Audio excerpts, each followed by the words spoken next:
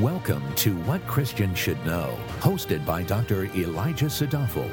This podcast equips you with clarity and meaningful answers about God, the Bible, and your Christian life. Now, here's Dr. Sadafel.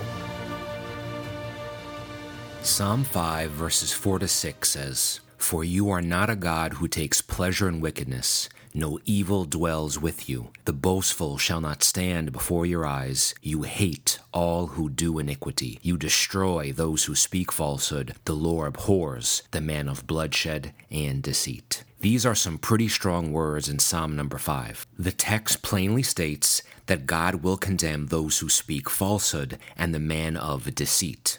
In other words, Psalm 5 makes it crystal clear that God hates lying. Why is that? In this short, I will provide 3 reasons. Now, before we move on, I have to clarify that when the Bible says God hates, or when I say that God hates, I am using language to depict an analogy.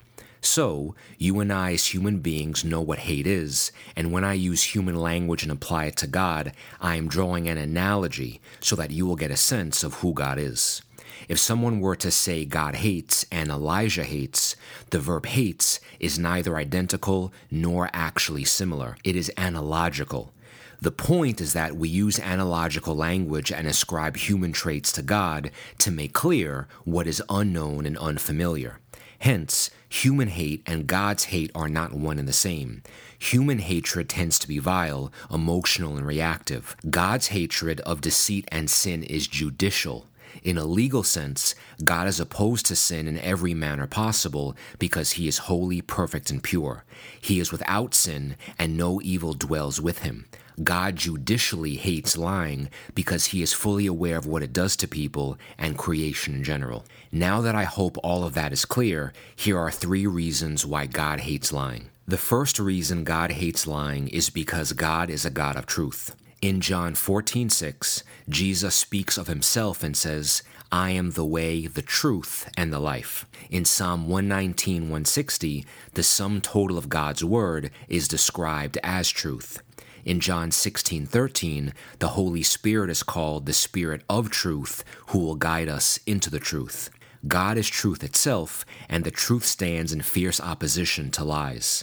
God's truth even stands in fierce opposition to mixtures of the truth with anything else. God finds everything that is not true offensive.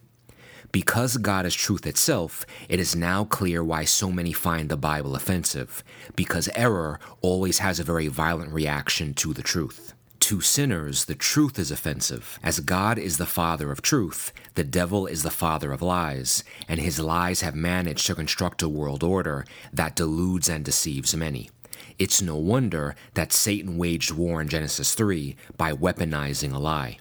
His goal back then is the same as it is now, to darken hearts, nudging them to obtain a state of spiritual sickness so advanced that they cannot bear the fruit of truth.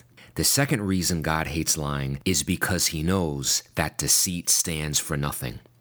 God is a God of substance. He has being, he is light, and from him emanates truth. Lying belongs to that which has no being.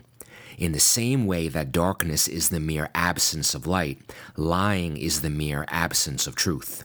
In lying, there is no love, no grace, no atonement, and no cross. Lies only lead to destruction, but God's truth leads to life.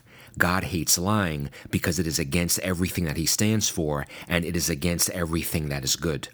Psalm 119:89 says that God's truth will stand because it is settled in heaven forever. Lies and deceit will not stand, and ultimately, those who lie now will be free from lying altogether in eternity. Lies deprive people of life, love, and liberty, and those are just the lies that people tell to others. The lies that people tell themselves are by far the most destructive. The third and final reason God hates lying is because he knows what it will ultimately lead to. Being a follower of God is intimately related to telling the truth. In fact, in the 10 Commandments, commandment number 9 says, "You shall not bear false witness." In other words, don't lie. Lying that proceeds out of the mouth only results from deceit that first exists in the heart. Deceit that exists in the heart rejects God's truth as true, and what subsequently results is all sorts of trouble. In the present, deceit in the heart results in idolatry, theft, immorality, and many diverse types of sin. In eternity, deceit on the inside results in condemnation. Revelation 21:8 says, "For the cowardly and unbelieving and abominable and murderers and immoral persons and sorcerers and idolaters and all liars, their part will be in the lake that burns with fire and brimstone, which is the second death." In 2 Peter 3:9, the text says that God does not wish for any to perish, but for all to come to repentance. The reality is that many will not come to repentance because they will not embrace God's truth. Instead, they will embrace the lie and not confess Jesus as Lord. God hates lying because he knows the place lying leads people to is ominous. This is why he has memorialized his truth forever in his word. His word is something that can be read, studied, meditated on, learned, memorized, taught, preached, and lived. Knowing and then living God's truth certainly will not guarantee outcomes on earth, but it will vaccinate us against all the lies that stand opposed to God's truth. It is God's truth that will reign in eternity, for what God has decreed will come to pass. Thank you for listening.